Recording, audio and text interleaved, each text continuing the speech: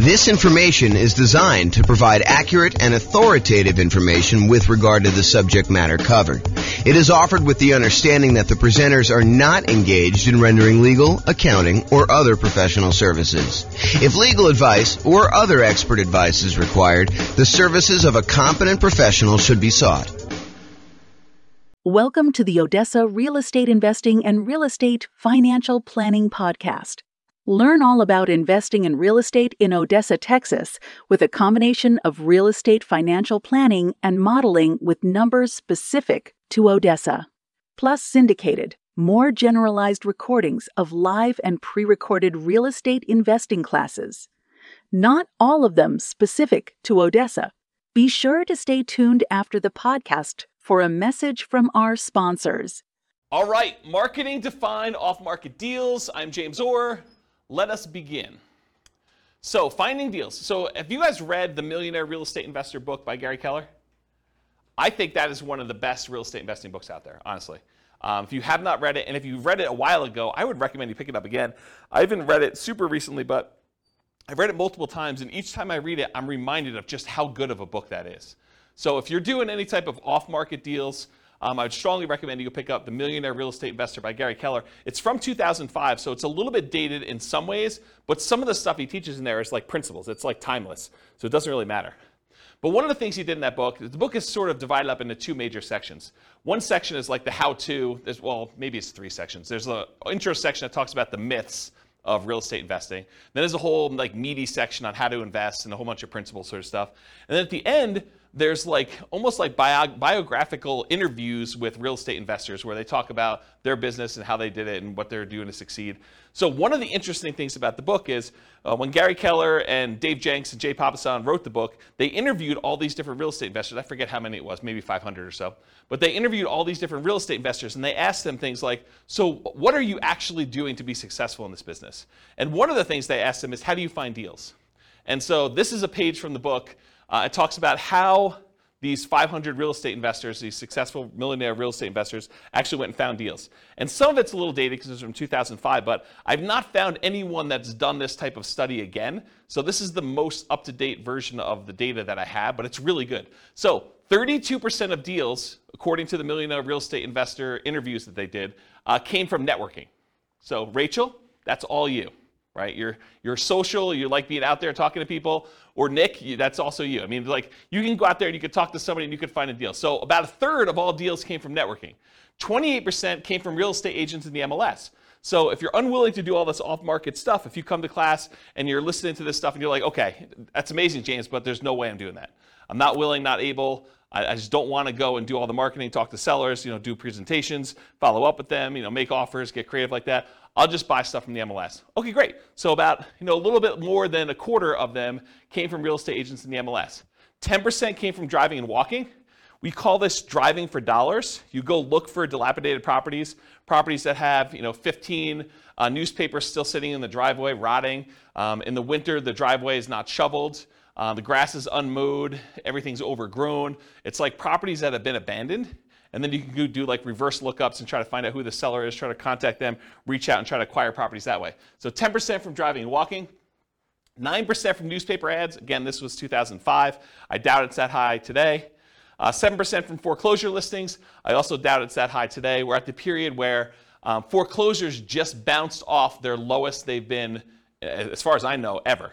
And so we're at these all-time lows for foreclosures at this point. It's sort of creeped up. And we're seeing an uptick in foreclosures, which, as a sidebar, you'll start to see news articles that say crazy stuff like this. It'll say, foreclosures are up 300%. So what does that mean? Well, if we only had one foreclosure last year, and now you have 3 or 4, then foreclosures are up 300%. So you got to be really, really careful when you hear crap like that. Understand what the numbers mean. So if you had a really, really low number of foreclosures and now it's up 300%, yeah, and you want to look at historically how it relates to, what you've seen. And it's not just that, yeah, it's gone up 300%, but there was 300% from almost nothing, right? So that's where we are right now, is that we were at almost nothing. We were in this unbelievably hot real estate market after we kind of dropped interest rates with COVID and everything like that. And the demand for properties was insane. You see 20 offers on a property. And so it's really, really hard to have a foreclosure when, even if you're behind on your payments, you go list it with a real estate agent, and over the weekend you get your property bid up and you're able to sell it and walk away with money. So it would take a lot for you to have foreclosure in that particular situation where the real estate agent couldn't come in and just help you sell that property. So we had really, really low foreclosures. Now I think we're going to start seeing an uptick in foreclosures, especially as the market softens. But it could take some time. It's not like these things happen instantly overnight. So that's my kind of side note there about that. But 7% were from foreclosure listings. And I do think that that will be a viable strategy moving forward. Right now, though, as we kind of do this recording in, what are we in, July? June? We're in July? July 27th, 2022. We're at a low, and I expect that to kind of pick up. But it's really, really low right now. 4% came from for sale by owners. 3% came from the internet database research. 2% from targeted marketing, and 5% from other. So if you're kind of wondering where deals came from for at least these particular successful investors, that's where they came from. Any questions on this? All right, cool. So why do we even care about doing marketing and finding motivated sellers? Because that's really what we're talking about. We're trying to find off-market deals, right? We're trying to find a seller who's motivated, who we can go in there and buy the property. But why do we care that they're motivated? I think for two reasons. I think finding creative transactions. If you go watch the creative transactions class we did, was that 2 weeks ago? It wasn't last week, right? But last week was partnerships. So I think 2 weeks ago we did creative transactions. So go watch that whole 2-hour class on the creative transaction strategy stuff. And then also fixer-upper properties, trying to find distressed properties where you could buy at a discount to add value in some form or another and fix them up. So those are the two reasons I think you probably want motivated sellers. You guys think of any others? That's pretty much it, right? Take a drink. So the creative transactions, just kind of for the record, owner financing, wrap financing, loan assumption, the rent-to-own, lease-to-own, lease option, lease purchase family, agreement for deed, bond for deed, contract for deed, installment land contract, and then buying properties subject to the existing financing. So those are all the creative strategies. Go watch the creative strategy class. I can't cover a 2-hour class within another 2-hour class, which is probably going to go the full 2 hours, is my guess. All right, so when I like to think about this real estate entrepreneurship model of going out there and finding deals and doing the business of being a real estate investor, marketing to find properties, doing all this stuff, I think of it as a whole process and system that we have. And so I've taught classes in the past. I'm not going to do it anytime soon, but this is my visual of the whole business model. There's everything from your kind of goals and affirmations and stuff to the daily marketing checklist, which where we are right now is this seller's process of doing marketing to find sellers, but there's also marketing to find buyers and renters and private lenders. All the different seller checklists, your callback, your research, making offers, following up, under contract, bought it, inactive, all the buyers checklists, the dream team checklist, the property management checklist, and the different steps in that, and then the business management checklist. So tonight we're really focused in on just this one small piece, and that is the daily marketing checklist and finding sellers. How do we go and find off-market deals, sellers specifically? So this is the daily marketing checklist, and we're just covering sellers tonight. That's all it's saying there. Okay, so doing marketing. When we do marketing, marketing really is broken down into two categories: one-step marketing and two-step marketing. One-step marketing is where you can actually make the sale in one step. You put out a flyer, you give someone everything that they need to know on the flyer in order to be able to make a decision to buy or not buy, and that's done in one step. Real estate transactions are a little bit more complicated, and so those tend to be done in what we call two-step marketing. You usually do marketing in order to get a seller to raise their hand and say, hey, I'm interested, I want more information. And then you follow up and you do like more salesmanship or more information or kind of different steps in the marketing process in order to give them everything else they need to then make a decision to do that. So specifically with motivated sellers, we're trying to get sellers to raise their hand and request more information. We're not trying to buy the house on the first ad. Okay, so realize that the intent of the ads for all the stuff we're going to talk about tonight is not that we're trying to buy the house with the first ad. You're trying to get them to raise their hand and ask questions and be interested enough so that you can then talk to them, give them the information they need, answer all the questions they have, and then help them make a decision to either sell you their house or use something else. Make sense? All right. The right side of the desk. I was really fortunate. I had besides my father, who's also a real estate investor, I was really fortunate. I had a great mentor. He was a guy, lived in Houston, Texas, big home buyer down there. And he explained this concept to me. And the concept is being on the right side of the desk. Imagine for a minute you're like going to a bank. And you walk into the bank, you got your hat in your hand, you're like, hey, Mr. Banker, would you please be willing to loan me money? So he's sort of in the position of power, you're going there, and you're almost like begging them, to kind of loan you money. Do I qualify? Can you please help me? What do I need to do in order for you to loan me money? So as real estate entrepreneurs, real estate investors, what we really want to do is we want to be in the position where we're on the other side of the desk. We're on the right side of the desk, where the seller comes to you and they say, so tell me how your program works. How can you buy my house? You don't want to be chasing a seller and trying to buy their house from them. You want them coming to you and saying, how does your program work? What can you do to help me? Here's my situation. Is this something that you can do to kind of solve my problems? So I prefer to have motivated sellers calling me saying, here's my situation. What can you do to help me? Versus chasing sellers and then trying to ask them, what's your situation so I can see if I can help? And I talked about the banker example.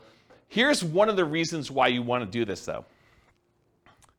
Imagine for a minute you're as friendly as Rachel and you want to go call for sale by owners. You want to go, for some torturous reason, you want to go onto Craigslist and everyone who advertises their property for sale, you want to get on the phone and call them up and try to have a conversation with that particular for sale by owner. And you really want to buy properties creatively. You want to buy property, subject to or with wrap finance, where they basically leave their loan in place and you take over payments on their loan. So one of the things you need to know if you're going to go out there and try to buy properties creatively is how much do you owe? And imagine trying to get on the phone with a for sale by owner who is in the driver's seat because they're the one advertising, they're the one taking the calls, and you're trying to ask them, so, Mr. Seller, how much do you owe on the property? They're going to be like, what? Why do you need to know that? The price is $500,000. That's all you need to know. You don't need to know how much I owe on the property. That's the problem with doing this sort of like chasing sellers. Now, if a seller calls you, very different situation. I think you're much more likely to get a compliance from a seller to be able to tell you how much they own a property if you ask them if they're calling you versus you directly try to chase them and call them. Now, that's not to say that all sellers that call you on your marketing are going to automatically volunteer that information. And honestly, with as much information technology and how much information is available in a lot of markets, you're going to be able to find this out by looking it up on the internet. However, I think if you're trying to make deals like this, you're much more likely to get compliance and to be in the right position of authority by having them call you for marketing. Does that make sense, everybody? Okay. All right, so a little story time. So this was probably 2008, 2009. 2009, I'd hired a full-time assistant to help out with marketing in order to buy properties. And one of the things we were experimenting with, and it worked out really well, is we would put marketing out there, and when they called in from the marketing, we had them go to a live answering service. And so they can call 24 hours a day. The answering service was staffed. It was like one of those, like, if you're a medical doctor or something like that, and you want like an after-hours call center where they're willing to take messages, and it's that sort of like answering service thing. And you can give them a list of questions you want them to ask anyone who calls in, and they write down the answers and they send it to you. I think it was by email at the time, and then sometimes they even record the calls and they'd send you the recording of it. So I was like, okay, let me do some experimenting, and this is what we ended up doing. So when we did like marketing out there, I think we were doing mostly postcards at the time. We did postcards out there, and then when someone called in the postcard, they got called into the answering service. And the answering service would ask these 3 pre-qualifying questions to someone when they first called in. This was completely the first contact they ever had. Okay? So imagine you're like, someone who received the postcard that says, we're interested in buying houses, and this is the answering service, and these are the questions that they're getting asked. So the question number 1 was, are you interested in selling a home? So they call in, they're like, hey, is James there? And they're like, nope, sorry, James is not here. Are you interested in selling your home? Okay, and if they said yes, they're great. Do you own your home free and clear, or do you have a mortgage on it? Oh, I have a mortgage on it. Well, great. Are you looking to sell the property for what you owe?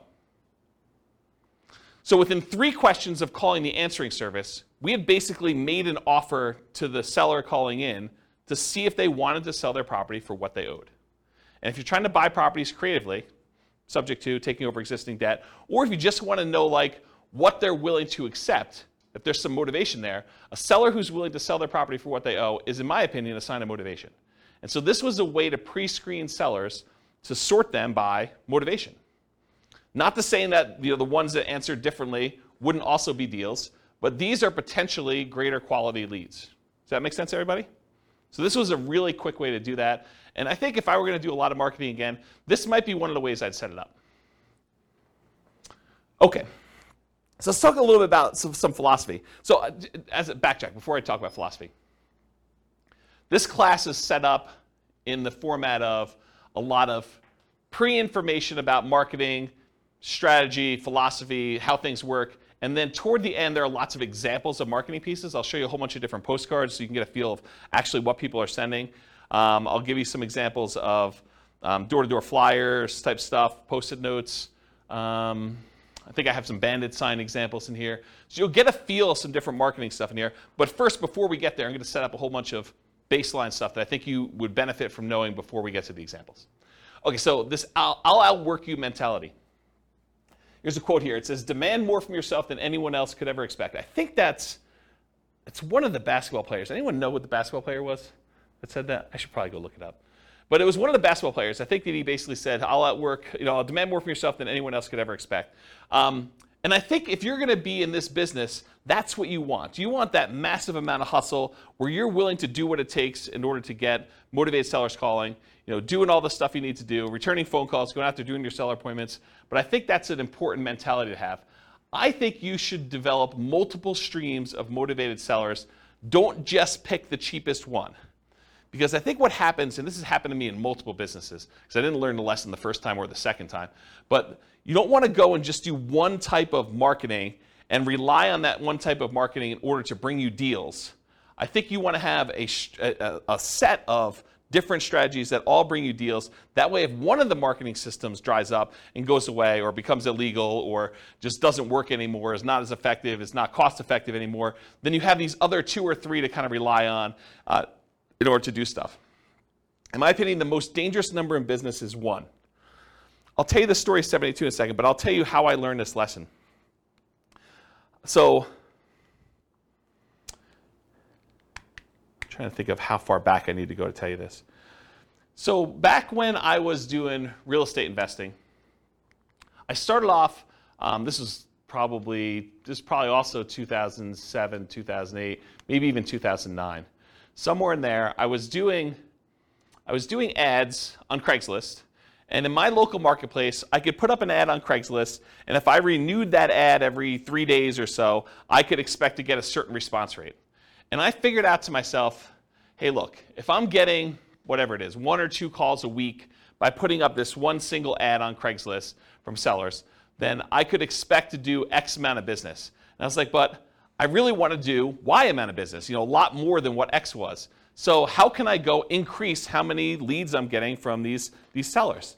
And so I thought to myself, well, I could go post up twice as many ads, but you're already on there. You're kind of like fishing in the pond already. Maybe you put 2 fishing lines out, and maybe it works better. But I did some testing, and it didn't really work out the way I thought it was. I would get really good response on one, but if I did more than one, it just seemed like I was spamming Craigslist and doing it more than once. However, I could say, hey, look, I'm doing this here in Fort Collins. Couldn't I go and expand into Denver and put up an ad and actually do ads in order to find sellers in Denver?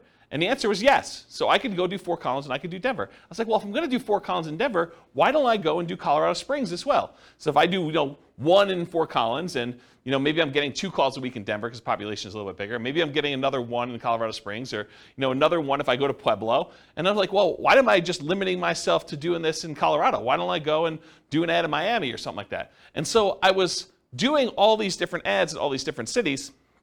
And this is how we actually ended up doing the largest wholesaling company in the US. We were in 280 markets doing this wholesaling stuff, is we were getting deals in all these markets and then marketing them and kind of selling contracts or in some ways monetizing them. And so the challenge with this particular model was I was getting really low cost leads by doing this type of marketing. The challenge was eventually Craigslist didn't like it, right? Craigslist did not like the idea of us posting ads in all these different cities, and it was really a problem.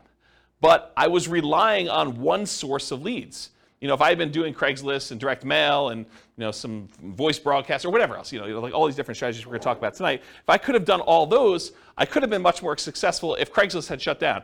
But by Craigslist shutting down, we really had to push in order to keep doing it and get very creative in how we were going to solve this problem, when in fact I probably should have just gone and did some slightly different marketing in order to make it work. Does that make sense as to why I'm telling you the story about, don't just stick with one model because it's problematic for your business? Okay. So the story is 72.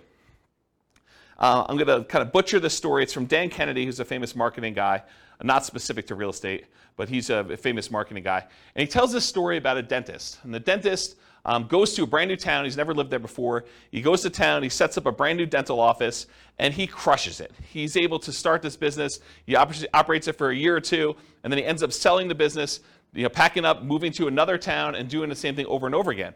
And eventually, the dentists in the town that he kind of went to were like, hey, how is it possible that you're able to come to town and generate so much business and, really show us up by doing all this marketing, stuff like that? And the dentist says, well, I don't know one way to get 72 new patients every month, but I do know 72 ways to get one new patient every month, and I do all 72. And I think that's more the philosophy you want to have in real estate investing. You don't want to say, I've got one way to generate all the leads I want to have. You want to have several different ways to do it and kind of do one here, one here, one here, and just make sure that your costs are acceptable for all the different ones you're doing. You may have some ones that are really low cost, but maybe they're not quite as effective. You don't get the deal flow you need from that. Maybe one that you could scale up as much as you want, but it's more expensive, but it's still reasonable enough for you to keep doing it. And so maybe you do another deal or two per month from that, and then you do another deal, do another third one or fourth one, and you do as many different marketing strategies as you can in order to get the deal flow that you want. Does that make sense? Okay. All right, so how much to spend on a marketing test? There's lots of exceptions to what I'm about to tell you, but here's how I think about it. If you're trying a new marketing method, how do you know if it's successful? How much should you spend to find out if that marketing method works? You spend the amount of money it would typically cost you to acquire a deal, and you see if you acquire a deal. So if you say to yourself, look, I'm willing to spend $4,000, $2,000, $5,000, whatever it is for you, in order to acquire a deal that meets my investment criteria, and I'm going to go test a new marketing method, I need to spend that much money, whatever is acceptable for me from other marketing things that I know are working, that I'm finding deals with, in order to see if that generates deals for the same cost or better. I think that's a really good just rule of thumb for you to get there. So if it costs you $5,000 to do it, and now you're going to do a sponsorship ad on the newspaper, the newsletter thing for, a certain neighborhood or something like that, and it costs them, $500 a month in order to do this thing on the monthly newsletter, well then realize you got to do it for 10 months to see if it's effective. You can't do it for 1 month and say, this didn't work. Or you can't do it, and if you get a deal the first month, you can't say, this did work, right? You got to look at it over a period of time and see that if it's consistently performing for you. And ideally, you don't look at your cheapest method. You don't compare a new test you're doing to the least expensive way you can acquire a deal. You could argue that you probably should do your most expensive, acceptable one, right? The one that you're saying, okay, I don't like paying this much, but I'm willing to pay this much to test this new marketing thing and see how it performs over time. And if you're going to do free stuff, if you're going to do, calling for sale by owner or, door knocking or things of that nature, make sure you put a value on your time. Don't just say it cost me, $27 in gas, but not count that it, took you 40 hours of time to do that. You got to put a reasonable cost in your time to see if this is effective. All right, any questions on how much to spend on a marketing test? Cool. All right, here's some other additional marketing beliefs. There is no failure, only testing and feedback. That's from neuro-linguistic programming. It's a kind of philosophy of neuro-linguistic programming, and I think it applies to marketing as well. You don't fail doing marketing, right? You do a marketing test, you say, did I get the result I wanted? No. Okay, now I got feedback. That particular way of doing it, that headline, that particular marketing piece, this particular group of people that I marketed to, that did not work. I got feedback on it, let's change something up. Maybe it's the message, maybe it's the people, maybe it's the media I'm using. Quote from Tony Robbins, there is no such thing as failure, there are only results. Similar idea. Thomas Edison says, our greatest weakness lies in giving up. The most certain way to succeed is always try just one more time. If you're not making the money you want and you have a reasonable profit margin, which you do in real estate investing, then you have a marketing problem. That's the challenge you have. So will it work? No one knows until you test. Marketers do know this. You have to test in order to find out if something works. You change one variable, you test again. One of my personal biggest aha moments was discovering if I wanted more motivated sellers, I needed to do more marketing to have them call me. It was like, I know how to generate a motivated seller call. Why am I not spending the money to do the marketing? Once I got that, I'm like, this just makes perfect sense. It's like money in one side, calls out the other, put a little time between them and a little bit of work and effort, deals on the other end. So hold your marketing ruthlessly accountable for results. This implies you are measuring the results you're getting. You have to actually measure and keep results and know what you're getting. I personally believe you need to get good deal flow, have enough deals coming across your desk so that you can see a reasonable number of deals and start sifting and sorting. You're not trying to convince all sellers. And we'll talk about this when we talk about lazy and poor marketing, but the challenge when you're not willing to spend money and have enough deals coming across your desk and you're doing like poor type marketing where you're willing to put in time and effort into it is you work so hard to get a seller that when you finally find one that's motivated, you try every possible way to make that deal work. But sometimes the seller is motivated, but the numbers or the deal just doesn't make sense. You know, like you're trying to buy a property, it's worth $400,000, they owe $420,000. You're like, the guy's motivated. Yeah, he's motivated, but you can't make that deal work. You got to just move on to the next deal. And if you had 10 other calls coming in that day, you'd be able to move on. The challenge is you only had one call that week, and now you're trying everything. You're like, you're coming to class, you're asking me, James, so I got this motivated seller. You know, he wants to sell me the property. He owes $420. The property's worth $400. Pass. That's my solution. It's like I'm not trying to get creative and make a non-deal deal for you, right? But if you had 9 other calls that day, then you move on. Otherwise, you're like, there's got to be something in here. What's the old joke about the kid and the pony? There's got to be a pony in here somewhere, something like that. I don't know. Anyway, so stop trying to convince all sellers. You're not trying to do that. You're sifting and sorting sellers. Start focusing on emphasizing solutions you can offer that would be good solutions to you and good solutions to that seller. The language of, well, here's what I could do. Would that work for you? Makes a lot of sense. Only 25% of leads are legitimate and should advance to sales. And that's from Gleanstar Research. Only 25% of leads are legitimate and should advance to sales. Not every one is going to be a good fit for you. You're not trying to have a 100% conversion rate. That is not your goal. We'll talk about conversion rates in a little bit. All right, feast and famine. You got to keep the pump primed even when you're drinking from the fire hose. Don't turn off the marketing and then turn it back on when things die out, because it takes time to get everything going again. You want to keep your motivated seller pipeline filled. What I did is I figured out my numbers, and then I sent out enough marketing to get 1 call per day, my ideal pace. That's the pace I wanted to work at. So I figured out, after doing it for a little while, hey, look, I get about a call for every X number of postcards I sent out. I think it was like 140. I think that was my number. So for every 140 postcards I sent out, I would get about 1 phone call. And sometimes you'd get like lingering ones, but that was like the 1 phone call within a reasonable amount of time. And then you get the lingerers who saved it and they call you 6 months or 3 years later. Okay? Which you do, you get those. You get a little bit of like build up over time. But I was like, hey, look, if I want to call a day, I send out 140 postcards. So you don't have to do this, but I wrote software where I had the list of people I was mailing in a database, and I just exported 140 of them a day straight to Click-to-Mail. And I would send out the postcards that way. Okay? And that would give me about what I needed. Sure, there were days when I didn't get calls. There were days when I got more than 1 call. But it was about that pace. And I didn't start it and stop it. Right? Or you could work backwards from your ideal goal. And we'll talk about how to do this in the modeling spreadsheet. But you could say, look, I want to buy X number of properties. That means I need to do this number of phone calls. This means I need to put out this amount of marketing.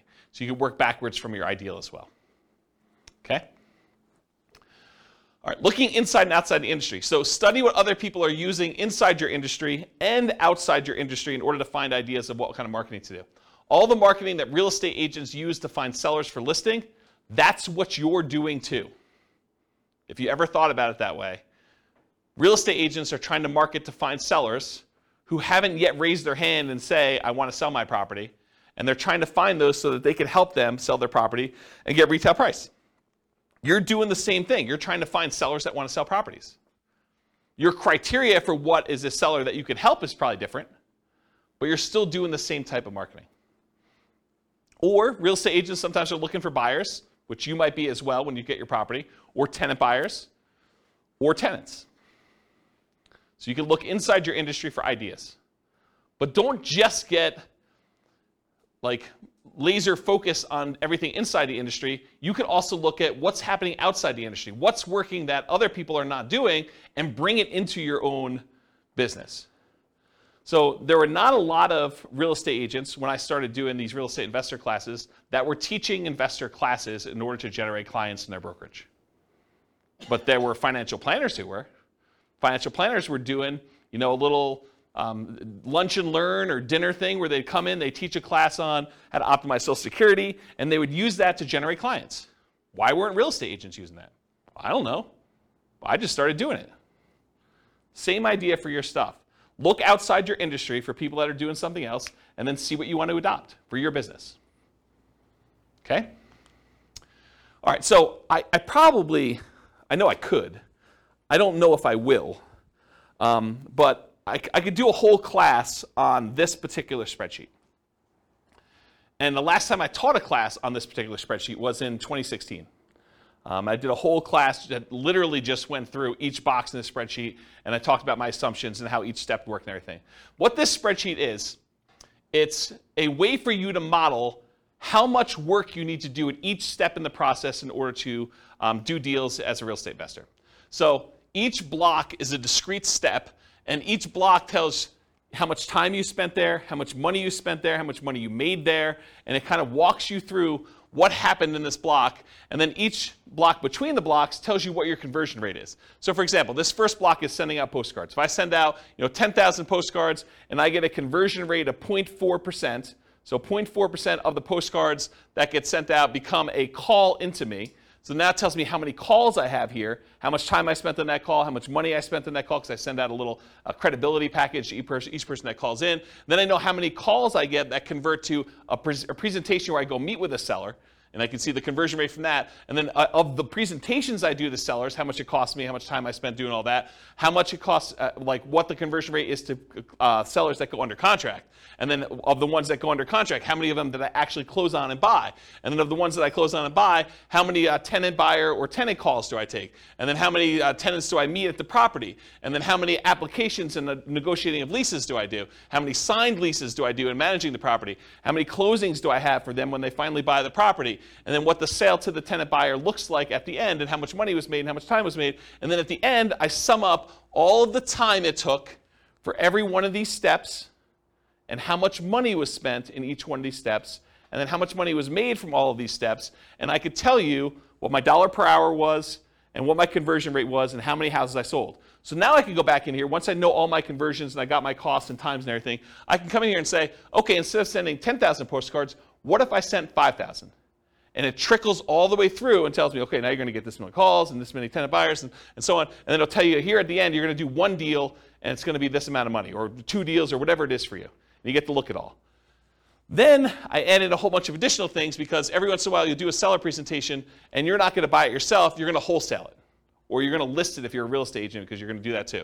Or you're going to do something else from the tenant buyers that call in. You're going to help them buy a house if you have a real estate license. Or you're going to help them buy a wholesale deal, like wholesale retail. And so you can look at things that happen in parallel. So of the marketing that goes in, sometimes those get split off and you're doing additional things. You get a certain number of wholesale deals or listed properties, or other tenants that you're going to help buy a property, tenants that you call in originally and you can help them buy a property, and you can look at all the dollars, and then you can sum up the whole thing and find out, for this amount of spend on my marketing, how much should I make total from all of these different things, and how much time did I spend, and what's my dollar per hour? And then you can see which ones are most profitable, which ones are least profitable, and so on. So if you know, I want to do one deal here, and all these are other 0, right? You can say, I'm not doing any of these ones, but I want to do one deal here. You can toggle all of the numbers on the front end to find out how much you do need to spend to do that deal in whatever time period you're doing. Does that make sense? So that's the short version of the 2-hour class I teach on that particular thing. And you can download this spreadsheet. I'll put a link to it in the show notes. Okay. Any questions on this? Is that helpful, though, the idea? Wamsi, yes. So my question is, so this is just for one marketing strategy when you post postcards, right? So this can be duplicated to multiple strategies, right? Yes, Wamsi. So the question was, in the one that I'm showing on the board, it is for one marketing strategy, postcards. You could do postcards and add another box for door-to-door flyers or for doing pay-per-click ads or doing search engine optimization. But you need to figure out what the equivalent time and money spent is and all that is. And then you could have them all go up and add into this field initial calls. Or you could do a different one, because if your conversions are different for different types of lead sources, you may want to have certain parallel steps, and then eventually they all merge together into something and kind of expand out. So yes, you could do it that way. For this one, I simplified it. It's only doing postcards. Got it. Yep, good question. Any other questions? Cool. Is this helpful? Crazy stuff? Yeah. Okay, target profit. So it can vary depending on your market, but in general, I'm going to pull out a number and say $25,000 per deal, or 10% of purchase price to adjust for higher or lower price houses.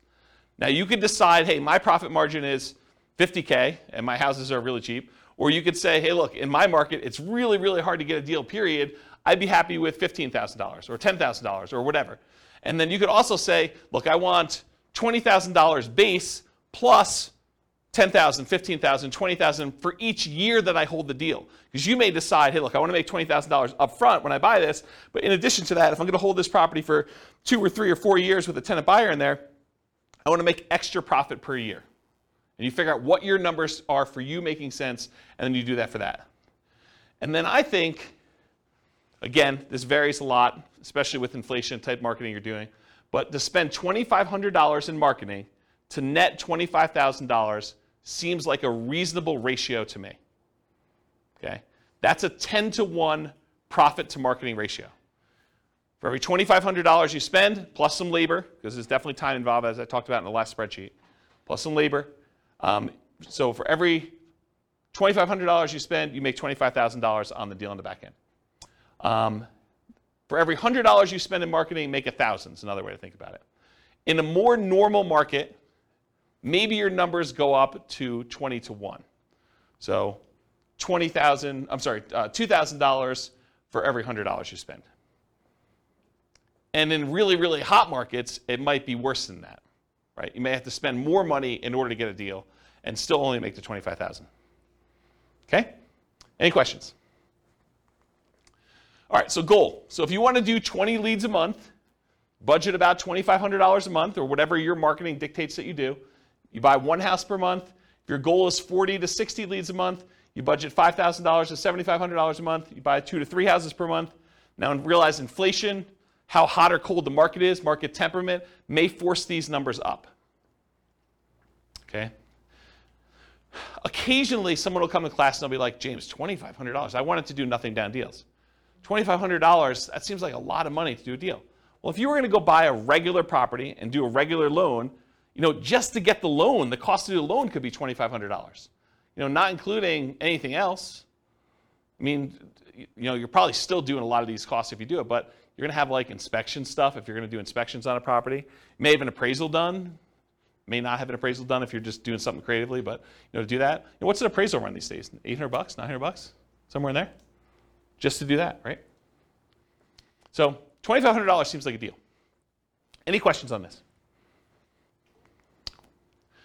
All right, motivated sellers for lazy and poor folks. So lazy methods are more time than money. You have more time than you have money. I'm sorry, lazy method. I was like, that doesn't make sense to me. Lazy methods are more money than time. I was like, yeah, that doesn't make sense. So more money than time. You're willing to spend money because you're unwilling to do manual labor in order to find motivated seller leads. It's easier to scale up in size. You just spend more money, you get more leads coming in. It's harder to scale up when you're doing poor marketing methods because you have a limited amount of time that you can spend. Okay? You sift and sort for great deals. You get enough leads coming in where you're just basically saying, this is what I can do to help. Does that work for you? They say no. Great, you follow up, but otherwise you move on. You're not trying to force a deal. With poor methods, you have more time than money, and you're willing to invest that time to find motivated sellers. It tends to be time intensive and therefore harder to scale. You tend to want to work or overwork every lead, leading you to try to make non-deals or bad deals into deals. There is some overlap between the two. One example is bandit signs.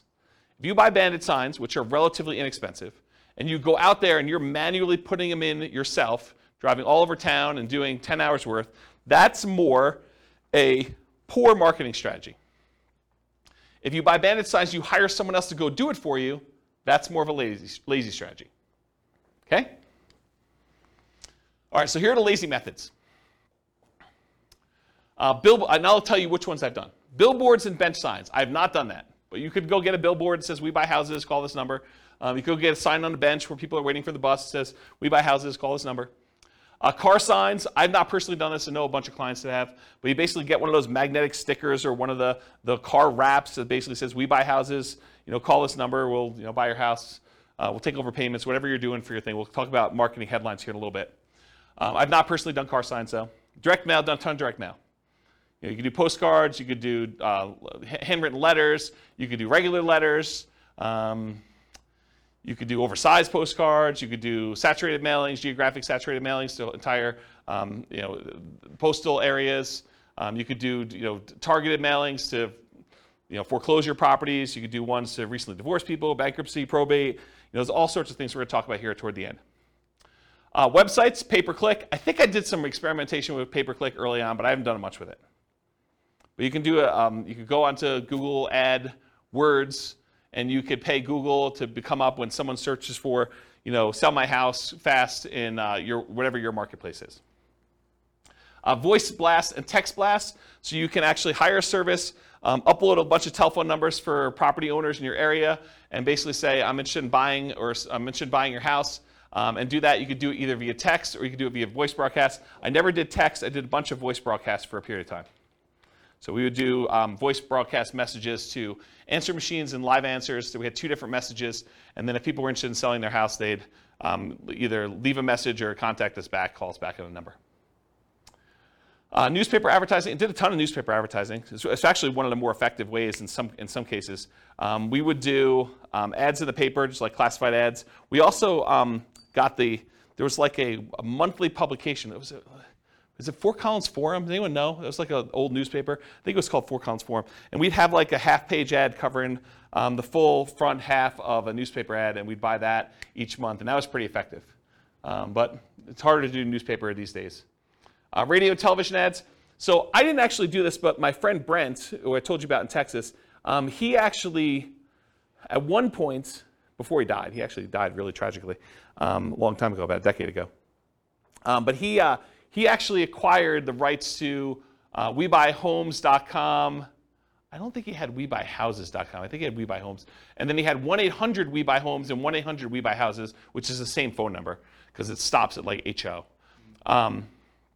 So it basically had the telephone number and that. And what he was doing is he was licensing out the rights to different marketplaces to do that. And he had a professional video done and professional radio spots done. And you could run these. You don't have to do any customization because it's the same number. But you basically run that ad in your local marketplace, and then the number calls through. And based on your location from where you're calling, the telephone rings into your office or wherever you want it to go. You basically had them direct where you want it to go. And so he did a bunch of television stuff. I didn't personally do it. But that's one of the things he was doing. So you could do radio and television ads. You can also do Yellow Pages. Yellow Pages are mostly defunct now because of the internet. But there were some interesting lessons to learn from things people would do in the Yellow Pages. Instead of just advertising in like the real estate services section, some people would advertise in the money to loan section. Because if you think about like where your sellers are coming from, a lot of times they're looking for solutions other than selling their house before they get to the point where they realize they need to sell their house. And so a lot of times some investors would actually have a separate business that would make loans, and then they would use that as a lead generation tool in order to find sellers that were going to be early on in their pipeline. Does that make sense, everybody? What I said? Okay. All right, any questions on these lazy methods? We're going to go into some detail here. Yeah, Ben. So you said for the direct mail, you can make the foreclosure houses and people who got divorced recently. How do you get to know that information? The list?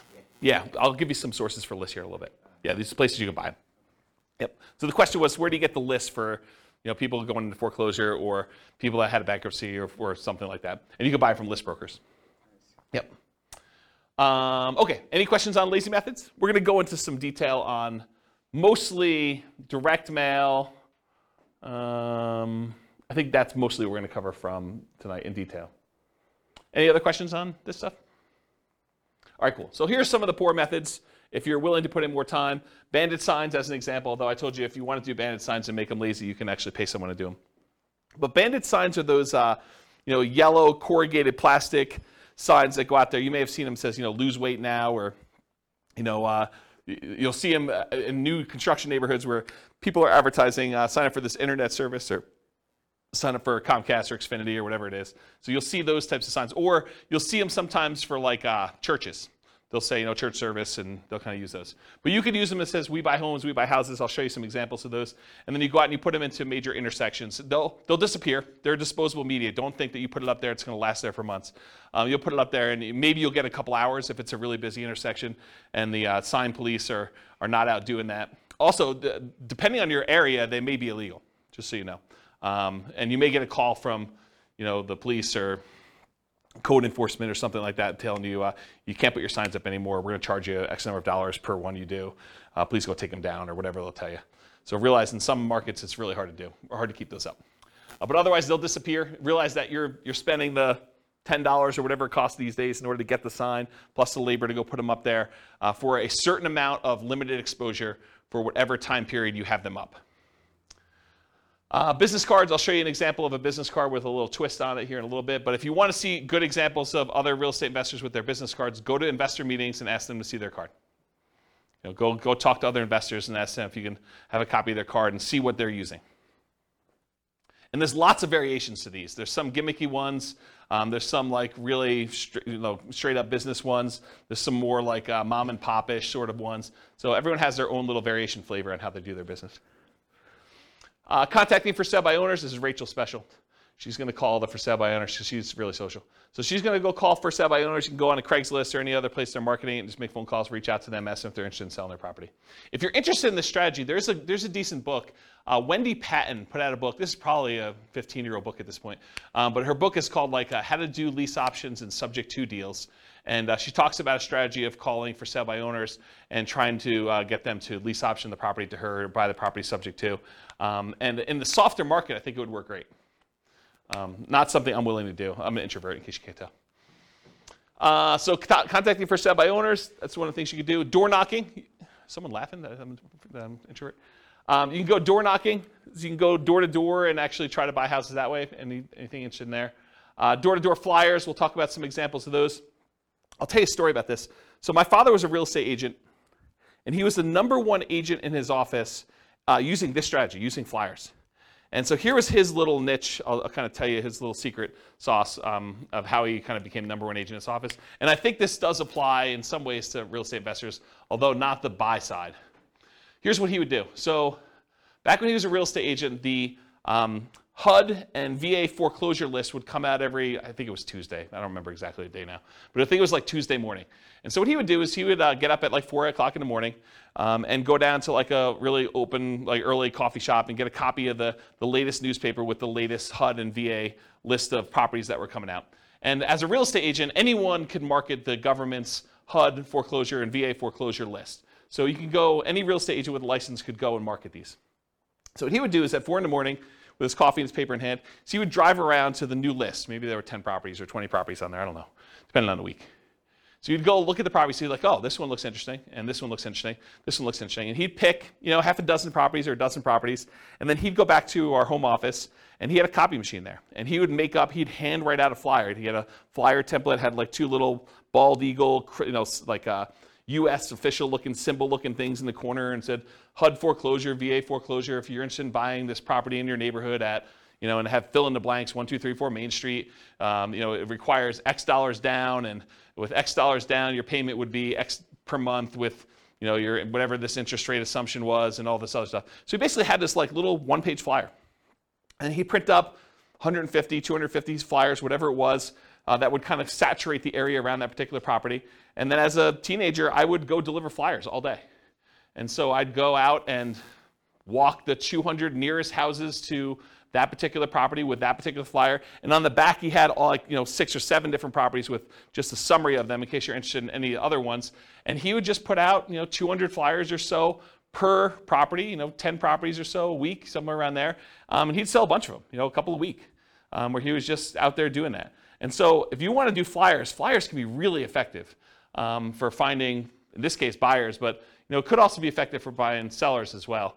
We've done some flyer type stuff, mostly door hangers and sticky notes is what I've tested. I haven't done as much flyering for that stuff. And by the way, I've not done door knocking personally. Okay, so we'll talk about some sticky note stuff. Driving for dollars, we talked about that, going around trying to find abandoned properties, dilapidated properties. Flyers and free flyers. So the flyer method we've kind of talked about, but the free flyer method I think is interesting enough. So for somebody who doesn't have a lot of money, you can go find 3 other businesses that are non-competing with you, the pizza guy, the car wash guy, the homeowner's insurance guy, whatever it is, and you could get them to each be willing to pay 1/3 of the cost to deliver 500 flyers to a particular neighborhood. And it's 1/3 because you're going to have 4 ads on that page, them 3 and you, but you're not paying. You're kind of riding free by coordinating this all with the 3 different businesses and having the printing done and having them delivered and all that stuff. So you charge them 1/3 of the cost to have all the printing done, all the delivery done, and you're kind of taking 1/4 of the flyer space in exchange for you organizing it. So you could have an unlimited flyer budget if you really wanted to, if you're willing to put in the effort and do manual labor to do that. Okay? Networking, we'll talk about an elevator speech here in a minute, but Rachel loves to get out there and talk to people, as does Nick, and he can go and find deals that way. Real estate agents, that's another way to find deals that doesn't require a lot of money. Posting ads, if you're going to go willing to go on like these websites like Craigslist or places like that, you can put some ads up there. Promotional clothing, the We Buy Houses t-shirts and We Buy Houses, sponsoring the baseball team and stuff like that. You can also find real estate wholesalers and bird dogs who are willing to go out there and find deals, and then they'll sell them to you for a fee. So realize you can go do that. And then websites, you can do search engine optimization so that your website comes up for people searching for Sell My Home Fast or We Buy Houses in whatever market you are, so that your website comes up for that. Or you can do content marketing, write articles that are solving the problems of the sellers that are trying to solve their problem. I can't afford my payments anymore. What can I do? How can I borrow money to stay in my home? And you write solutions to those problems. And if that solution doesn't work for them, they may want to have you out there to buy their house by having a little ad on there. Or doing social media. Okay. Any questions on poor methods? Have you seen any numbers on anything social media related on conversion rates and how well it's done next to some of the other? No, I haven't seen actual numbers on the conversion rates for social media. My guess is that they're really low because I know the stuff for real estate agents. I mean, in general, if it doesn't take much time and effort to do, it's usually not that effective, right? So that's been my experience. All right, any other questions? Cool. 3 M's marketing. So whenever you think about marketing, there's really 3 M's to do this. This is Dan Kennedy stuff. The market, who are you marketing to? The message, what are you saying to them? And media, how are you getting your message to your market? So we're going to look at each one of these in detail. So the market, who is your ideal market? If you're wanting to get owner financing, you got to be marketing to properties that don't have mortgages, something that's free and clear. About 1/3 of the entire real estate market is owned free and clear. They do not have a loan on their property at all, and that's according to the U.S. Census data. If you want to go buy a property from somebody who may not be in touch with what's happening in your marketplace or may have inherited a property, you can focus on out-of-the-area owners or absentee owners. You can go look up a list of property owners where the tax bill is being sent to an address other than the property address. And there's variations on this absentee owner list. There's ones where the owner's address is just another address inside the city, or the owner's address is in another town, sort of somewhat local, or the owner's address is in another county or another state or out of the country. So you could pick whatever list you want to focus on in order to find sellers that are whatever distance from the property that you want. Let's see here. Distressed sellers, so find lists of people that are in foreclosure or pre-foreclosure, or that recently got a divorce or job transfer or had some other type of loss, like a fire in the property or something like that. So some other thing that is distressing the seller, and you can find some of those lists. Some of them are harder to find. Job transfer is probably really hard to find. A lot of the other ones you could probably find pretty easily.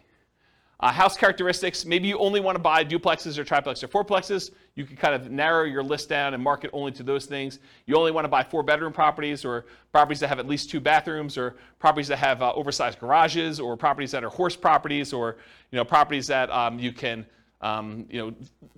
bulldoze the property down and do some type of development on it, or you could do things based on lot size. You don't want to have too big of a lot, or maybe you really do want to have big lots. Whatever it is that you want to do in order to do characteristics of the property, you can kind of market to that particular list.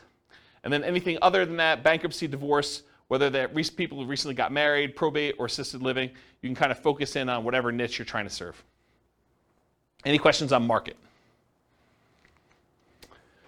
All right, this picture is from the Millionaire Real Estate Investor book by Gary Keller. And in this, he basically determined which part of the real estate market was ideal for real estate investors. And so there's 4 different characteristics he's measuring here. How well they cash flow, how much hassle they have, how much appreciation they typically have, and how liquid they are, how easy are they to get in and out of. And he talks about low-end properties, average properties, and high-end properties. And then he shows you, on a scale of cash flow, whether it's low or high or medium, hassle, low, high or medium, appreciation, low, high or medium, and liquidity, low, high, or medium. So for example, liquidity, low-end properties have low liquidity. Okay? Then it goes up, and for the average property, they have relatively high liquidity. It's easy to buy and sell them. And then as they get more expensive, they also have low liquidity. As for appreciation, properties on the low end tend not to appreciate as fast as properties in the average, and properties on the high end are about medium. Okay? For hassle, low-end properties tend to have the highest hassle, average properties tend to have the lowest hassle, and high-end properties tend to have high hassle as well. And then low-end properties tend to have the best cash flow, average properties tend to have intermediate or medium cash flow, and the high-end properties tend to have a little bit lower than medium, but not quite all the way to the low cash flow. So if you look at where are these curves at their best, and you'll find that it's not the very, very low end, and it's not the very, very high end. The great deals tend to be at like the quartile, about the 25th percentile of the marketplace, and good deals tend to be in this kind of like median section around the 50th percentile. So have you ever heard me in another class say, we typically like to invest in the second quartile. You don't want to be buying the cheapest stuff. Although, as I say this, there are niches where you could decide, hey, listen, my specialty is low-end properties, or my specialty is luxury properties. And you can make that work. But in general, the kind of sweet spot is that second quartile. Not the cheapest stuff, and usually below the median. Okay, so that's generally where it is. Now, does it have to, if you say, I don't buy, median's 500,000, I'm not buying 505, no, I mean, you can go a little bit above it, but you don't want to be crazy. Okay, any questions on this? Being in the middle of the market. Cool. All right, so here's some example motivated seller marketing headlines. You can do stuff like, we buy houses, or we buy houses cash, or we buy homes, or we buy homes cash, or cash for your house, cash for houses. Sell now for cash, cash now for your house, sell your house in 9 days. Here's one I like. How to sell your house as is for a fair price on the date of your choice. Or how to sell your house for full price on the date of your choice. How to sell your house as is for a fair price in 9 days. Discover how to sell your house quickly. Sold in 9 days. We buy houses, we take over payments. Stop foreclosure, avoid foreclosure, facing foreclosure. We buy houses any condition or situation. We buy houses any price or location. So those are some different examples of motivated seller marketing headlines that you could possibly use. Nick? What's the 9 days? Why 9? Specific number? and you can do it. Something that you can perform on. If someone is really distressed and they're like, look, I need a quick solution, someone that could buy their house in 9 days is attractive. Yeah. I just wondered why 9, that specific number. Yep. At least the amount of days to be able to close a deal. No, I mean, you probably could close faster than that. You can do 8 days. You can do 11 days. Whatever you want to do. Yeah. Should be believable. Any questions on headlines? All right, so here's an example, probably one of our first examples of actual marketing. Alternative headlines, often used on media like sticky notes or some postcards. Notice, warning, or attention homeowner. So this is a sticky note. I licensed the ability to use this from a guy named Richard Roop. He does a bunch of marketing stuff for real estate investors. And so this is the example that Richard Roop uses. We've done these and they've worked really well. In fact, I have a funny story. So on this thing here, when you print them out, this shows up in blue. It's like Richard's initials and number 37. And we don't change it. It's always 37, no matter what it is and who it is. So I get this really nasty phone call from a seller who's like, if you ever put this sticky note on my door again, number 37. So she's all mad and worked up, and you can hear her crumpling it up in the background and throwing it away. So she's just really worked up. There's only like 3 or 4 really angry people in the world. They just move around a lot, so you'll run into them. But there's only like 3 or 4 of them. But anyway, you put these on the door, and you'll get calls. You'll get some nasty calls, but you'll also get some good calls on it. And so the postcard basically says, attention homeowner, companies now looking to purchase several houses in your neighborhood. Are you looking to sell soon? Blah, blah, blah, blah, blah. Call our 24-hour recorded message line. Remember, we're doing 2-step marketing. This is not enough to sell a property, right? Not enough to get them to convince you to sell them your property. So 24-hour recorded message gives them more information. Or go to our website and get more detail on that. Submit your property information. And then if you're not looking to sell, keep this one or send it on to a friend, sort of thing. Okay? Any questions on like the sticky notes example and some headlines for that? Make sense? Okay, cool. So you want your message to match with the market you're doing. Make sure that your message matches the market you're trying to reach. We buy houses, we take over payments. If you're kind of marketing to free and clear properties that don't have a mortgage on them, does we take over payments make a lot of sense? No, not really at all. What if you're trying to buy luxury properties like $1 million homes? Does we buy properties cash, any condition, make a lot of sense? Maybe not. There's probably some disconnect there. Maybe you'll catch 1 or 2, but I don't think that's the message you'd primarily want to target. It's sort of like fishing, right? If you're fishing and you throw a certain type of bait in the water, is it possible you could catch a shark with a worm? Maybe. You're probably not catching sharks with worms, but it's possible you could. You're much more likely to catch a shark if you use the bait that sharks like, or you're much likely to catch the other fish using the bait that fish likes. So cash for houses tends to work and resonate better with lower priced homes. And then watch any foreclosure messages to make sure that you're targeting the right list for that too. Any questions on that?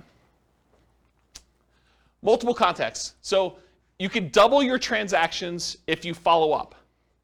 If you just do like this one hit and you don't follow up with anyone who calls you or does anything like that, expect your closing ratio to be much lower. But if you talk to someone on the phone, even if the solution is not good for them at that time, but you follow up with them over time, they've already expressed some level of interest, and a lot of times their situation changes. You can almost double your transactions, or in some cases more than double your transactions if you actually follow up with people. Or you can half your marketing budget to do the same number of deals. Another way of saying that. So repeat hits and repeat marketing, repeat mail to your mailing list, repost banded signs, renew ads. Part of the credibility you build up is when they see your ad all the time, right? If you only ran the ad once and someone is considering using you, but they go back to that newspaper or they go back to that source wherever they saw your ad and they don't see your ad anymore, they think that, yeah, I'm glad I didn't deal with that guy. He's out of business already. Okay? Meaning top of mind? Yeah, top of mind. Yep, that's another way of saying it. Yep. But there's also a credibility factor too, right? Like if you just disappear, they don't know if you're still around. Offer made follow-up. Does everyone accept your offer? For every offer you make, does everyone accept it? Absolutely not. Nope. So send a thank you note immediately. Put the seller on an automated mailing list for more frequent follow-up. I recommend monthly. This will double your closing percentage. So if you were closing 1 out of 20 before, with proper automated monthly follow-up, you'll close 1 out of 10. Credibility packet and testimonials include a benefit-laden information about how you help sellers, plus testimonials. Often you'll mail this out as soon as the motivated seller calls and we have their mailing address, and then bring a copy with you when you meet the seller for the first time and give them a copy even if you sent them one in the mail and say, here's some propaganda about me in case you haven't seen it. I'll put a link in the show notes to my credibility packet so you can see it. And if you don't have testimonials, if you're just getting started, get regular testimonials from your pastor or some people that you've helped out in another business or anything people can say nice things about you. The better, more specific to real estate is, the better. But if you don't have it, work with what you have. Any questions on credibility packet testimonials? Cool. Commit to improve your response rate in all your marketing. So each marketing campaign that you do is a horse race. You always want to be testing one variable with 2 options to find out which one's going to win. It requires you to measure your results so that you can improve them. Focus first on testing headlines to get the maximum response. So headlines are the easiest thing to test. It's often the biggest impact. And as you do more testing, be careful of improving response while sacrificing quality, conversion on the back end. For example, you could boost response by saying full price instead of fair price, but it might be at the expense of getting acceptable deals to you. So you can get more calls, but maybe you're not converting as many because you changed your wording. Does that make sense? Okay. More ways to respond tends to increase response. And then other things to test beyond copy might include 800 numbers versus a local number, your website, your email, or your fax. Although faxes are kind of going out of the way, people still use them, especially older people. Any questions on this? Cool. Ratios. So there's 3 different books that I'm aware of that have actually cited how many deals you need to look at, how many offers you need to make to get a certain number of deals done. These are the 3 books. Real Estate Riches by Dr. Dolph DeRoos. It's part of the Rich Dad Real Estate Investor series, Robert Kiyosaki's guy. But the actual author is Dr. Dolph DeRoos. And he talks about the 100-10-3-1 rule. You have to look at 100 properties, you make offers on 10, you get 3 accepted, you close 1 deal. Carlton Sheets, who's been off the air for a while now, his no down payment course talked about the 50-1 rule. So you have to look at 50 properties, talk to 50 sellers in order to get 1 deal. And then the Millionaire Real Estate Investor book by Gary Keller and others, he has the 30-10-3-1 rule. So you look at 30 deals, you make offers on 10, you get 3 under contract, you close on 1. And then Weekend Millionaires, Frequently Asked Real Estate Questions by Mike Summey and Roger Dawson. That book talks about a 30-1 ratio. Look at 30 deals, get 1. Really, if you're looking at the top 5% of properties, you're trying to find the best deals, right? You need to look at about 100 properties in order to find the top 5 properties to do that. If you think about it in that ratio, that's probably another way to look at it. And also, outside the MLS is different than inside the MLS. They're just different numbers. Any questions on these? Yeah. So based on the ratios I see, is it different strategies that these books are talking about, or why is there a discrepancy? Yeah, so the question is, for the microphone, the question is, why are the numbers different for all these different people? I think they're thinking about it differently. I think the types of deals they're doing is different. I also think these aren't exact, right? It's hard to give a number when you're teaching students, because these are all people teaching it in the book, right? It's hard to give a number when I'm the one doing the presentation versus you doing the presentation versus Bill doing the presentation, right? You may be able to close 1 out of 5 because you're amazing. I may be 1 out of 20 because I'm incompetent. And Bill's just sort of between us, right? It could be all over the place. So the numbers are sort of just a general guideline to begin with. And I think looking at them, they're pretty close, right? I mean, they're not that far off. So. But is 30:1, the book that says 30:1 necessarily good than the book that says 50:1? So the question is the book 30:1 a better book than the one that does 50:1? No, I don't think so. And the other thing I'll add about this is, let's say you come to me at a class, you say, James, I don't know what you're talking about 30:1. I'm closing every 2. And what I would say to you is, maybe you're not doing good enough deals. Maybe you're not making your offers low enough where you're getting too many accepted, right? Maybe you should be more selective. So you could go in there and offer full price. I'll pay you full price. I'll get a loan. I'll buy your property. Well, yeah, it's easy to get those accepted, right? Yeah. If you're coming in, you're I'll buy you half price. Maybe you're not getting, 1 out of 100. Maybe you're 1 out of 200. But maybe that's okay for you. Yeah, Ben. Just a thought too on that. I think when you have a targeted marketing, so that the leads that you initially get are higher quality leads and they're more expensive too. Yeah. So they're different kind of deals too. Yeah, Ben says, maybe you're doing more targeted marketing where you're doing probate lists or bankruptcy lists or foreclosure lists, and you expect your ratio to be higher or something like that. You expect it to be more motivated, and that's definitely a possibility. Yeah. Because Dolph does like 100-unit commercial, 100-unit apartment complex deals and stuff. Yeah. So we're talking about different types of deals in there. Absolutely. I mean, there's lots of variation in this, right? I'm just trying to pull these out of different books to show you at least what some have said. And if anyone knows of, even on the recording, if anyone knows of another book that gives numbers, or even another website that actually gives numbers based on some data, I would love to know about it. So feel free to reach out to me via email. Any questions on ratios? Cool. All right, testing versus buying tested marketing. So you could write your own marketing. I mean, I'll show you some different examples. You can go find a ton online. You can go write your own and kind of use that and test it with your own marketing dollars. And when you do your test marketing, you're testing the market, who you're mailing to. You're testing the message, which is what you're kind of creating yourself. You're testing the media, how you're getting the message out there. And then you're testing your sales skills. Or you could buy marketing from someone who has 100 students who have sent out 100,000 pieces of mail, and you know that the marketing message is effective and works, and then you eliminate one of the things that you're testing. You're still testing the market. You're still testing the media, and you're still testing your sales skills, but at least now you know that the marketing message is sound because you bought it from somebody who's had a whole bunch of students test it in a bunch of different areas. Okay, so I personally, once I understood this, I went and I bought rights to use someone else's marketing materials. I did not create my own. I would tweak stuff just a little bit, but for the most part, I was borrowing Richard Roop's stuff. I'd pay him a license to do it, and I would actually do it. So do what you want to do. Yeah, Rachel. Do you feel like, compared to when you were doing this, and now the market is differently saturated in terms of wanting to see something unique versus getting 5 postcards that say the same thing? What different people? What is that? So the question is, do I think that compared to when I was doing it very actively versus now, do I think the market is saturated? And I think back when I was doing it, the market was saturated. And you'll see a ton of different examples. And this is just a really small sampling because everything I got, I would stick in a drawer and I'd save because I would keep a marketing swipe file. And so I would look at all the stuff that came, and you'd see people that obviously were subscribing to stuff, but it was less common than you'd imagine. A lot of people would create their own crap, and they'd send out their stuff. And some of it was really good, some of it was really bad, right? And you could sort of see this. And then you also see, when you own properties for a very long period of time, you see longevity. You see the people that are mailing every 3 months and how long they've been in business. And you see the kind of fly-by-night, oh, this person only ever mailed me once sort of thing. And when you have a bunch of properties in an area, you could see multiple copies and see who's marketing where and stuff like that. So I think in certain markets, you're going to find a lot more competition.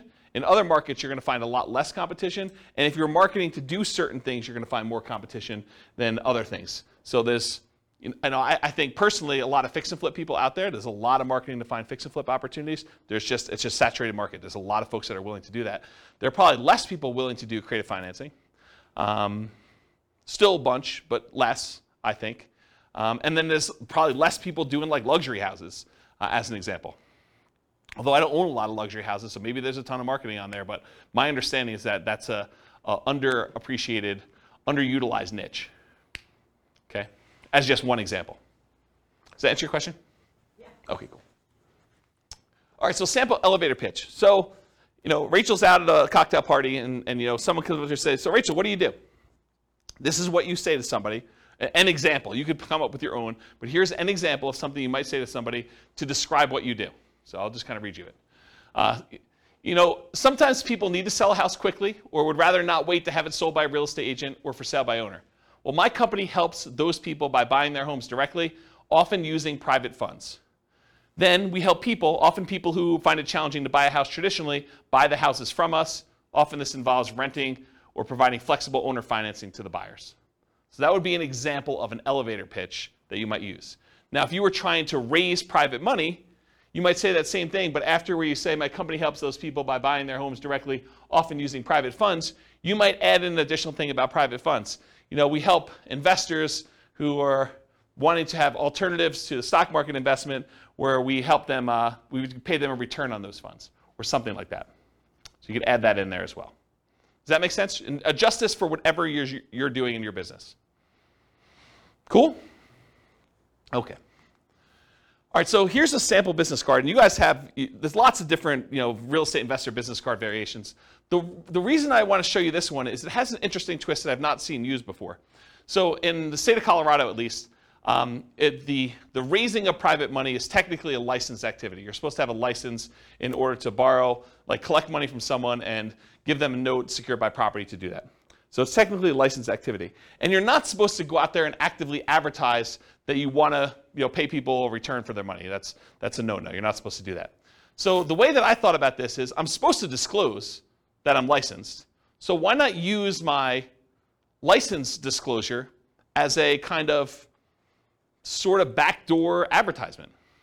So for my business card, the front of the business card looks like a traditional, I buy houses and apartments, private real estate solutions, has my contact information on there, my name, that I'm licensed, professional real estate entrepreneur, has my address, my website, and my email address on there. Nothing surprising about there, and this really kind of grinny photo on there, which people have told me I look a little crazy in that photo, back when I had hair. And then on the back of it, it says, licensing disclosure for private investors looking to earn returns from private real estate notes. So this is my disclosing to them that I have a license and that how the license works. And so it says, notice, the company name is a mortgage broker-dealer licensed by Colorado Division of Securities to create notes paying interest secured by a deed of trust on real estate for private individuals seeking those investments. James Orr is a licensed mortgage sales representative for that company. So this was a way to sort of advertise for anyone who is interested in that I am licensed and I do those things. Does that make sense? I've not seen anyone else do that. So I thought it was kind of an interesting way to do it. Any questions on this? I will get a beverage. Okay. And if the creepy photo wasn't enough on the front, it's faint on the back. Yeah, right? It's like my hypnotic stare. Hypnotic stare, creepy hypnotic stare. Okay, so here are some sample bandit signs. And you've seen these, right?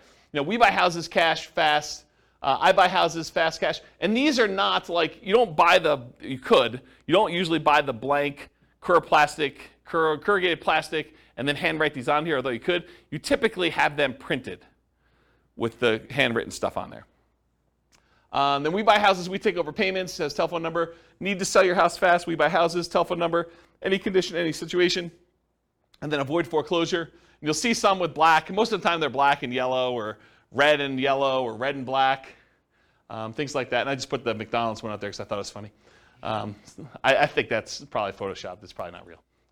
All right, any questions on bandit signs? Examples? Cool. All right, buying for motivated sellers in hot markets. So avoid the obvious seller like the MLS and for sale signs ads when a market's really, really hot, because often you're going to be outbid by owner occupants on those. If you got 20 offers seen on properties, you can kind of knock your head up against the wall if you want to, but I don't know. Probably do better things with your time. Run ads, send direct mail, do flyers, target niches like high equity, probate, divorce, absentee owners, burned out landlords, etc.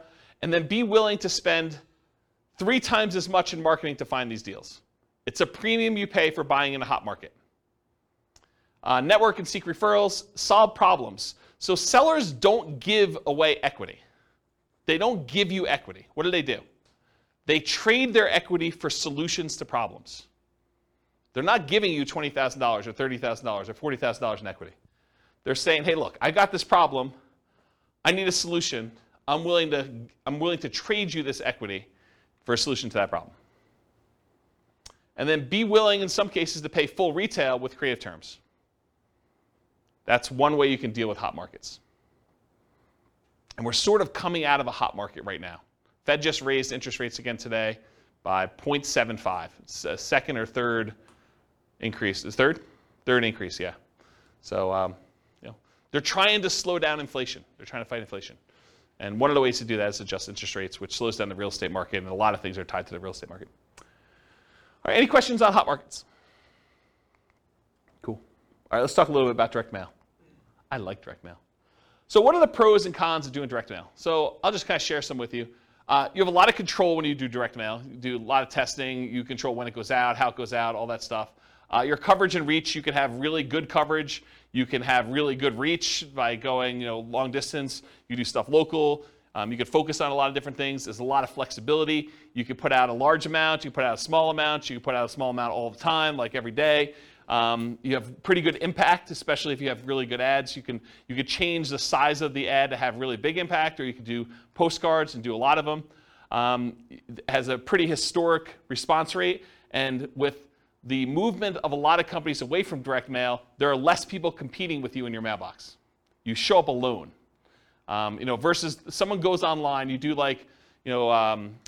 pay-per-click, or you try to compete with SEO, and you want to come up for, sell a house fast in whatever your city is. Realize that you're not the only person trying to come up for that. There's other real estate agents, there's other investors, and so now you're competing with the 4 or 5 or 10 or 15 or 20 or 30 other people there. With a postcard, some days you're the only one that shows up there. Sometimes it's, you're the only one that shows up that month. So you definitely have a lot of ability to show up there without competition. You have selectivity. You could decide who you want to target versus having to hit a lot of waste, a lot of different people in there. It's highly scalable. You could decide you want to buy one house every quarter, one house a year, or you could decide you could buy 10 houses a month. Whatever you want to do. It's a very scalable type of thing with direct mail. It's relatively inexpensive to do. It's proven. A lot of people have used it for. And the other thing is privacy. If I want to find out what someone is doing in order to market to find properties, and you're doing stuff online or you're putting an ad in the newspaper, I can go look at that newspaper, I can go look at the online stuff, and I can see what you're doing in your business. And I can try to deconstruct that. I know unless I have a house in that marketplace and you send direct mail to me, it's hard for me to see what you're doing. So there's some privacy way to do it there too. What are some of the downsides? Sometimes there's delays in delivery. You can't always time this perfectly. Sometimes you get poor quality lists. You'll have a bunch of undeliverables or bad names on there. The cost per exposure, it's relatively high just to get your message in front of somebody. There's some possible saturation. And then sometimes the mail gets lost or it's undeliverable. If it looks like an advertisement and you have a disgruntled postal employee, sometimes they'll take your mail and just throw it away, especially if you're doing like every door direct mail where you hit every house in a neighborhood or a certain carrier route. Sometimes the carrier will say, 400 of these, no one's expecting these, I'm just going to throw them away. So you have some loss when you have that. All right, so those are pros and cons. So farm areas, let's talk about mailing lists and stuff like that. I'll show you some examples. So farm areas, geographically, you can decide you're going to market to a specific county or a specific city or a specific MLS area or a specific subdivision or a specific zip code. In my opinion, if you're going to go target a certain area with a mailing list, I think you should try to run some data on that thing and try to find out, hey, what's the typical age of a property or the range of property ages? What's the typical property price range of that list? How many days on market is it typically taking to sell in that area? How big of a discount from list price or premium over list price are people getting in that market? What's the price per square foot there? What are the typical lot sizes? And the reason why I think you want to run this is so that you don't spend a bunch of money on marketing for the first couple times you do it, only to realize you're getting really crazy, crappy leads because they're not what you want. You want to find out what the people you're mailing to, their houses look like from like a data perspective. Your own ones or ones around you, so you can pick geographically. You don't have to do local. You can decide to buy outside another market if you prefer. I was doing a lot of stuff in other markets. So I would do some stuff here, but I finally started doing a lot of marketing to some other cities that I wanted to buy in. Finding deals that fit your criteria based on geographic stuff, and then there are exceptions to every rule, all this stuff. Continuing on with mailing list selection, so you can decide property types. I only want to do detached properties like single-family homes or attached properties, condos and townhomes. I only want to focus on multifamily. I only want to focus on mobile homes or modular homes or manufactured homes. You can pick your price range. You can pick your median price, your average price, your low end, your luxury, whatever you decide you want to focus on from there. You could focus on financing, especially if you're going to try to come in and buy properties subject to or with wrap financing, or if you want owner financing. So you can look at the mortgage balance. You want to do low equity if you want to buy properties with subject to or wrap financing or lease option, something that has a high mortgage balance so you could take it over, and more likely to be able to structure a deal like that than someone who owes something that's very little, like directly subject to. Or if you want to try to get owner financing, try to do ones with low mortgage balance or no mortgage balance. And if you can't get that data, sometimes you could look at the date of the mortgage, and if it's a really old mortgage, it's very close to be either completely paid off or very low at that point. Type of loan, FHA or USDA, beware of doing subject to on those. but it could be good for assumption if you're willing to move into property. VA loans or conventional financing, and then if there's a private loan on there, if you're looking to raise private money, you can look for all the different private loans and try to reach out to the private lenders and see if you can get some financing. They've already done it once. So you look at that as your kind of like private money list. Years owned, so you look at the last sale date. The shorter the ownership period, the more likely it is to do a deal like subject to or wrap financing or lease options. The longer the ownership period, the more likely it'll be paid off and you'll be able to do owner financing. There's just general rules. If there's no public data, the last purchase could be prior to the electronic recording of that, and so those are probably paid off. The age of property, newer properties, lower maintenance, lower equity, subject to wrap financing and lease options. Older properties tend to be more fixer-uppers, free and clear, and owner financing. So if you're looking for those lists. And then demographics, the age of the owner. You could find people that are likely to have more equity by looking at age of owner. And then occupancy, whether they're owner occupied, someone's living there, or if it's a landlord, absentee owner, where the tax bill is being sent to an address other than the property address. And it can be either out of town, out of state, or out of country. And then other specialized lists, you can look for vacant properties or probate properties as examples. Probate properties are properties that are owned by heirs, like someone has died and then it's been passed on to the heir. Any questions on this? Oh, I guess there's one more. Size of the list. So if your list is too big, you may want to narrow it down. If your list is too small, you may want to expand out your criteria or just be willing to do less deals. So typically break your list into thirds and mail each third every month and then repeat at the end. So go back to the beginning so that you're mailing everybody once a quarter. You build credibility and consistency by doing that. Repeatedly doing what you say you're going to do, and you get referrals. If your list is too large, use a smaller list. If your list is too small, expand it. I think I talked about that. Any questions on list criteria before I go into some other stuff? All right, cool. So mailing list sources. So where do you get these lists from? So all the stuff you can get from public record, like property characteristics, loans, age of property, things like that. You can get that from public records, either your local property assessor or title companies or RealList. RealList is what we use here in our local MLS. So if you have access to the MLS, you could download a RealList public record list, or RealQuest, which is, I think, another product by the same company, which is a variation like what they offer. And then other sources of mailing lists: ListSource, Listability, InfoUSA, and Melissa Data. And some companies will specialize in just general characteristics of the property. Some will be able to give you kind of like mail merged lists with other data, like they can combine a property address with other things they know about them, like bankruptcies or foreclosures or income level or things like that, if you want to have things merged together. It'd probably be a whole class on just mailing lists, but that's the idea. And then list hygiene, you're going to mail stuff, you're going to get things returned to you as undeliverable. So you got to do stuff with them. So number one, remove duplicates before you send them out. Use the National Change of Address, the NCOA service, to make sure that if someone moved, you get their updated mailing address. And then remove undeliverables as you get them back so that the next time you mail them, you have less undeliverables. If you really want to, you could go ahead and try to track down where the undeliverables should go. I never bothered to do that. I probably could have had, there's probably a whole business model of you just focusing on the people that that are doing the undeliverables, because I think a lot of investors would just not do anything with the undeliverables, so you could go focus on them if you want to. I personally would just send more mail, but that's me. All right, cool. Message. So what marketing messages will we be mailing? We already covered all those marketing headlines before. Now I'm going to show you some actual sample postcards. So here's one example postcard. The headline for this one is, do you need to sell a house in city name? The company name will buy your house from you on the day of your choice. You will receive the same money for your equity as if you listed and sold through the real estate agent. So they're taking off, 6%-ish, depending on what the market is. You pay no commissions or fees. I pay no commissions or fees, but I'm going to net the same as a real estate agent. Sounds like I'm paying a commission or fee. Sell your house on the date of your choice, full equity, no commissions, no fees. That's their marketing message. Has the company name, their telephone number, including an 800 number and a local number and their website address.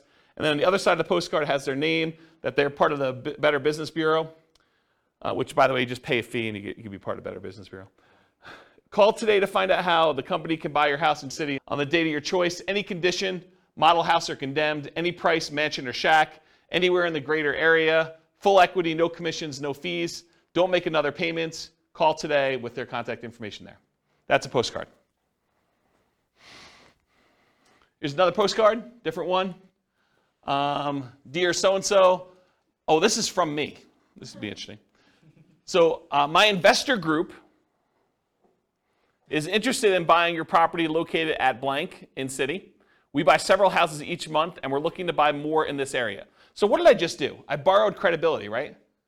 So if you're brand new and you're part of an investor group, maybe your investor group buys several houses, right? So now it's not necessarily you. If you're a brand new investor, you can do this. Should you have any interest in selling quickly and easily at a fair price, please call us at telephone number. If you get my voicemail, please leave a message for a prompt return call. When you're ready, I'd be glad to meet with you, inspect the property, and let you know exactly how much we can pay.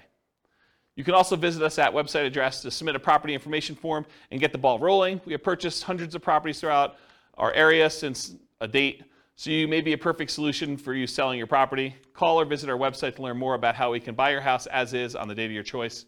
Thank you. My telephone number, my name, my telephone number. I also have my website address there. And it says, P.S. If you're not interested in selling now, please keep this card for future reference. And then I make a disclosure at the very bottom in smaller font. Licensed broker and investor, not intended to solicit properties already listed for sale. So this is an example of a postcard I would send through Click to Mail. Any questions on it? Here are some handwritten letters.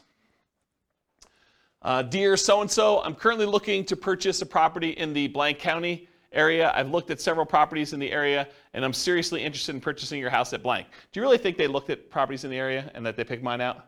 Yeah, this is the challenge, right? Like, I think you lose credibility with this. A few good things to make an easier sale are, 1, the condition of the property is not important. 2, no realtor commissions. Why pay a commission if you don't have to? 3, I will pay cash and purchase in as-is condition with no bank inspections for termites, roof, electrical mold, etc. Is it really the bank doing that? Not really, but I'm being critical. I should be less critical.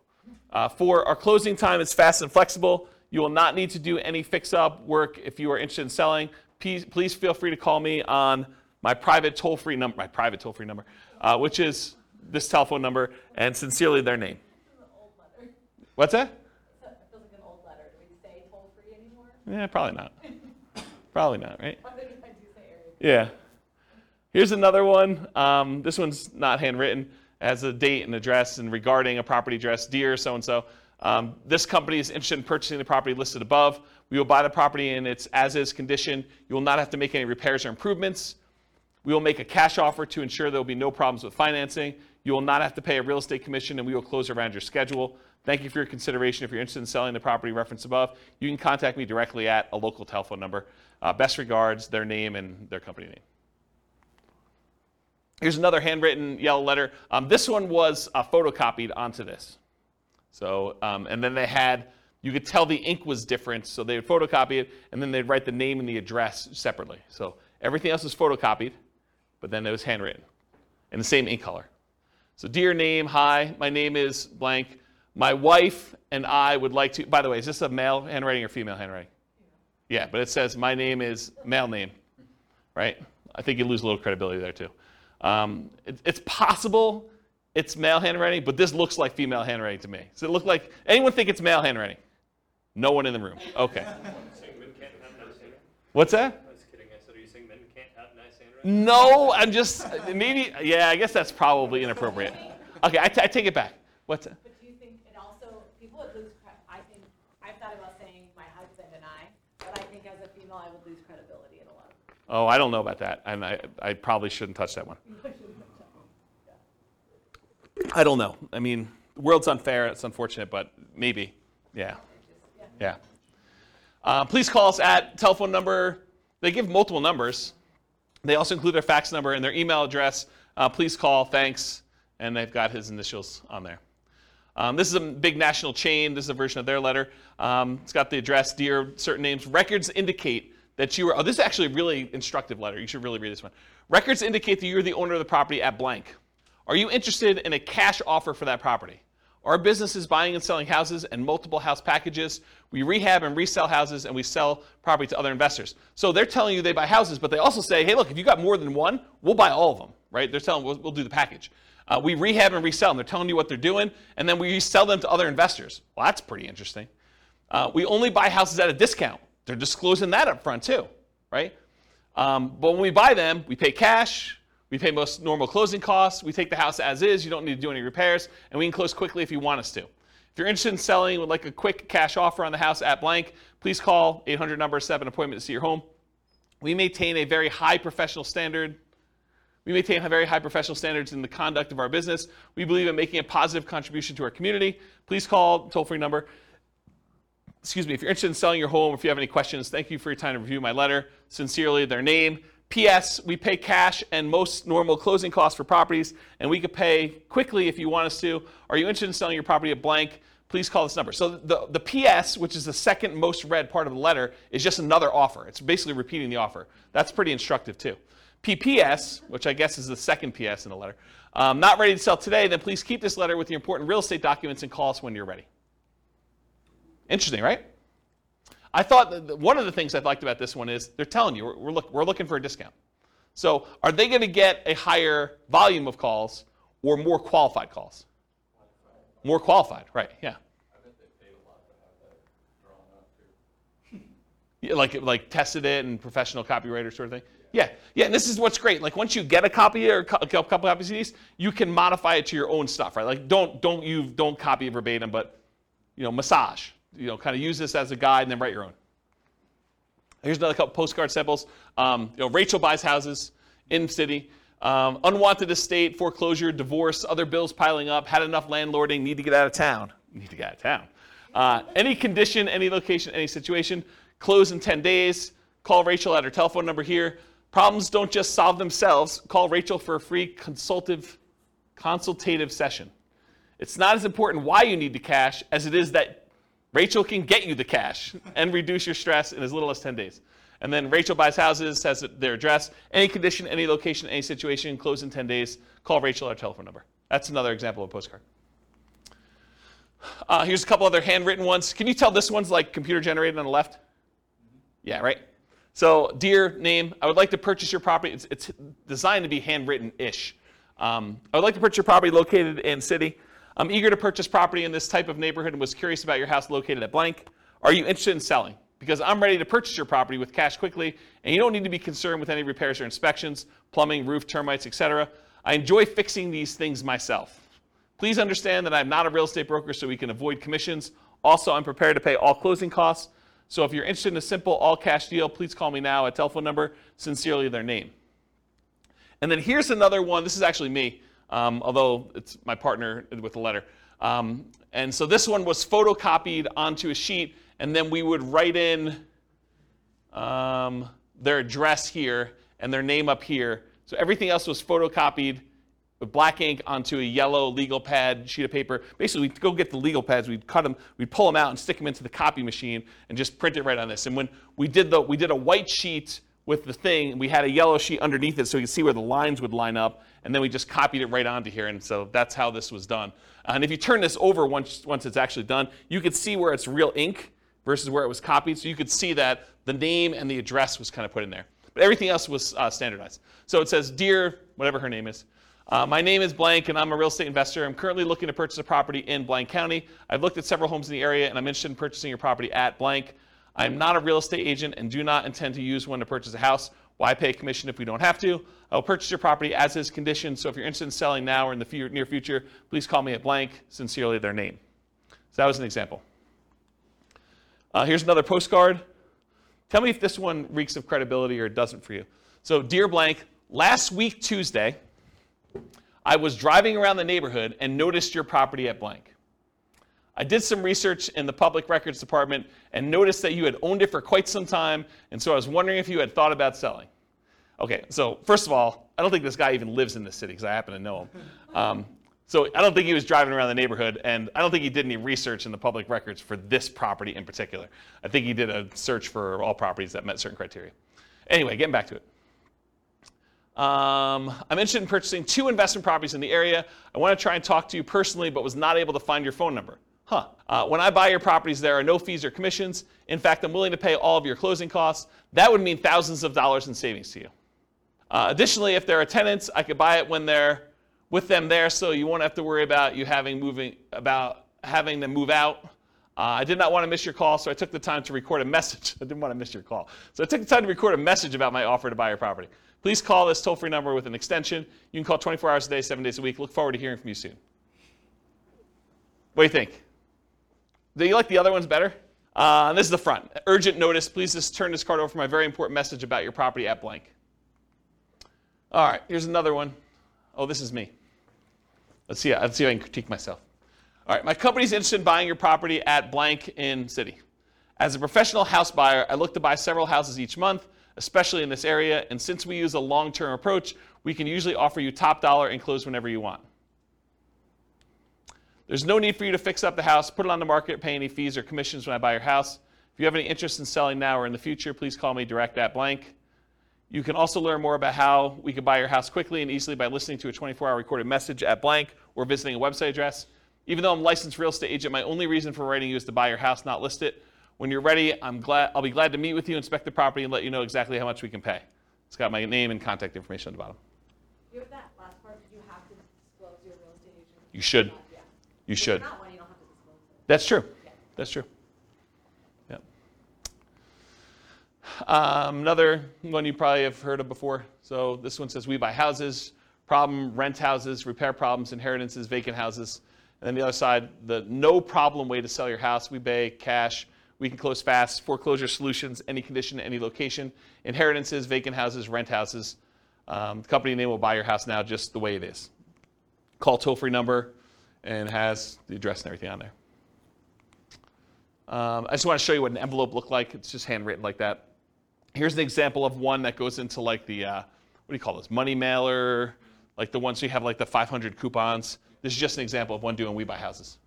So wanting to sell now, facing foreclosure, one more, owe more than it's worth, bad tenants, major repairs, divorce, relocating. It's okay, We Buy House, any condition. It has a telephone number and some stuff on there. Another postcards, We Buy Houses cash, getting cash offer, close quickly. Any area, any price, any condition, call now. Has a website address. Download your free special report. The 5 easiest ways to stop foreclosure in under 48 hours or less. So who is this person targeting? Someone who's in foreclosure, right? Could it really be this easy to stop foreclosure at absolutely little or no cost and in less than 48 hours? Getting your life right back on track with one small decision. Facing foreclosure, bankruptcy, late on payments, rising interest, or balloon mortgage, recently laid off, we can help. Free report reveals all the details. Discover how to sell your house fast in a few short days, avoid foreclosure, take care of your mortgage payments, never pay a commission to get your house sold. Download it for free now at the address. I think there's a couple more. If you're considering selling, we would like to make a cash offer, selling blank, the address. We'd like to make cash offer as is now. Upon contacting us, we provide you with the best possible offer promptly. Your offer will include verification from a financial institution certifying our ability to purchase your property with cash. We can close within 72 hours or at your earliest convenience. So there you go, there's 72 hours. Over the past 10 years, we have bought houses from thousands of people in an honest and professional manner. If you'd like to sell this one, that you sell this or any other property you own, please contact us at telephone number or visit us at a website address. There are contact information there. And apparently they're operating in a whole bunch of cities because they listed them all at the bottom. Here's another one. This is more like a form. Fill this out. Dear homeowner, which is very generic. We are investors who buy and sell houses in city area. Through public record, we are aware of a property you own here in blank county. If you're interested in selling your home here, please contact their names, a telephone number, or if you prefer, you can fill out the bottom portion of this letter and mail it to us at the address above. We guarantee you an offer and we will be in contact with you as soon as we receive the information listed at the bottom. We are looking forward to doing business with you and hope to hear from you soon. And it's basically, yeah, I want to sell my property. I'm asking blank. It's occupied or it's vacant. Beds, baths, square footage, pool, lot size. Why are you selling? Does property need repairs? Is there a mortgage? Are payments current? And then your contact information. And then it says, we'll inspect the property from the exterior and call you shortly with an offer. Interesting approach. Slightly different one. Do you want to sell your blank property? And they highlighted it.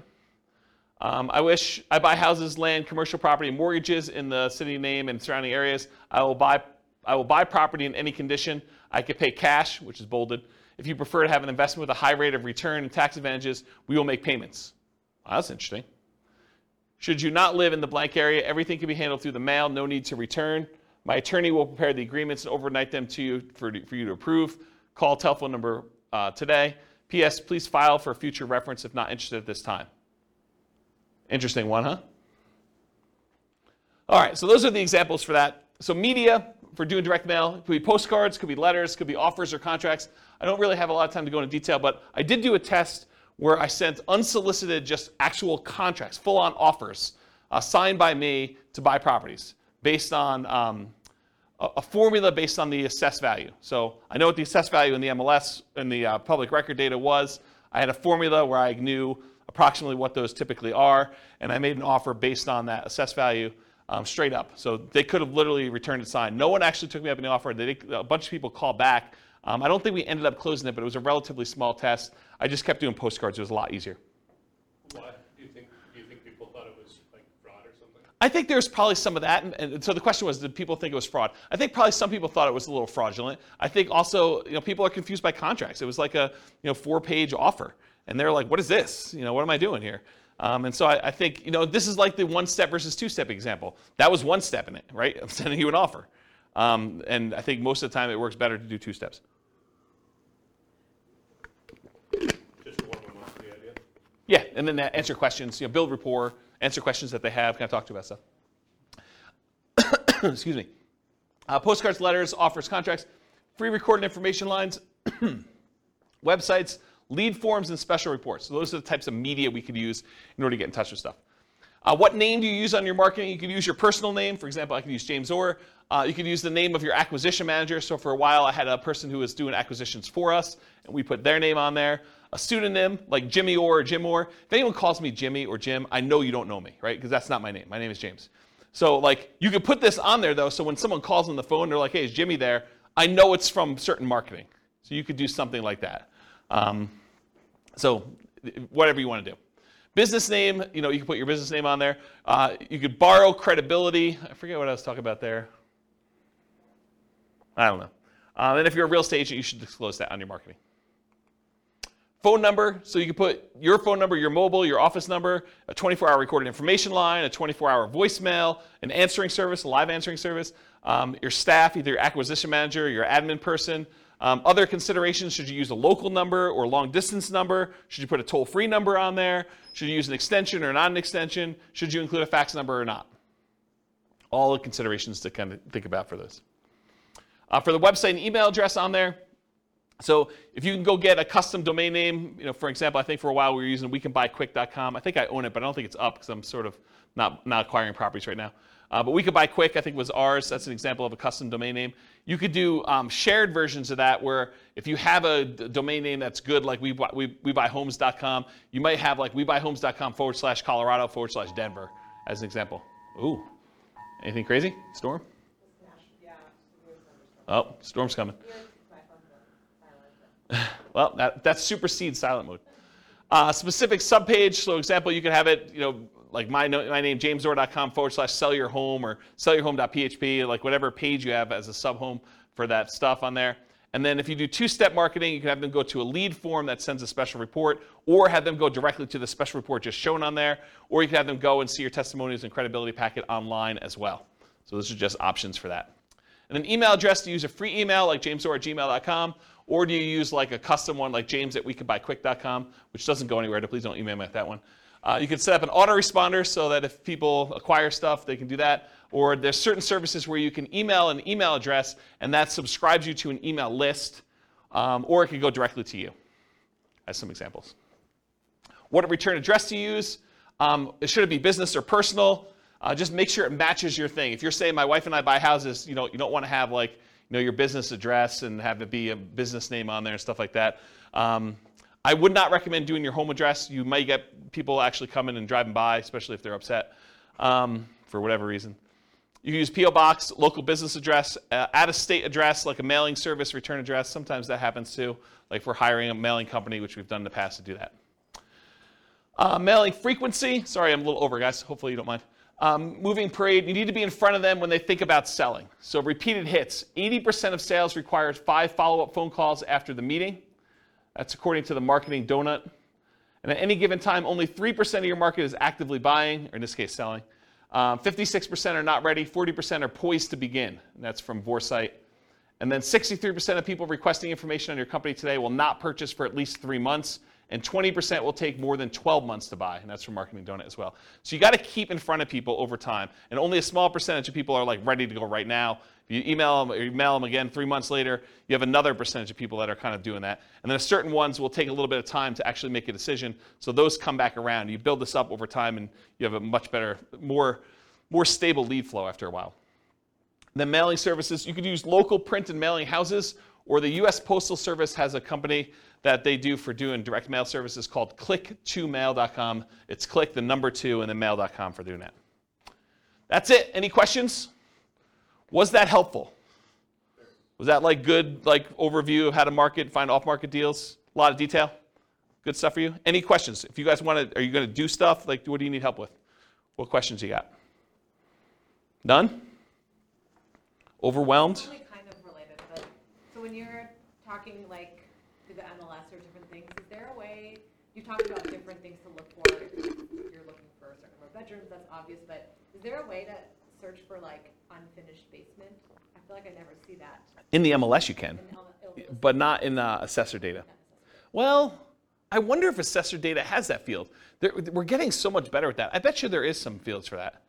Okay. But you'd have to look it up. You'd have to go pull down the data, because a lot of times these have like 155 fields, right?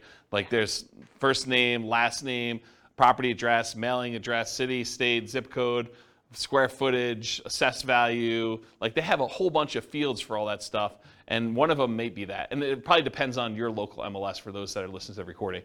But I have not looked for that one.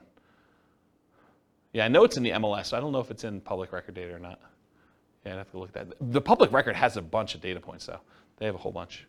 Yeah, you're looking for like opportunities to do like fix up a basement or something. Yeah, I think that's. Yeah, like we were talking last week, I'd asked you, I think, about,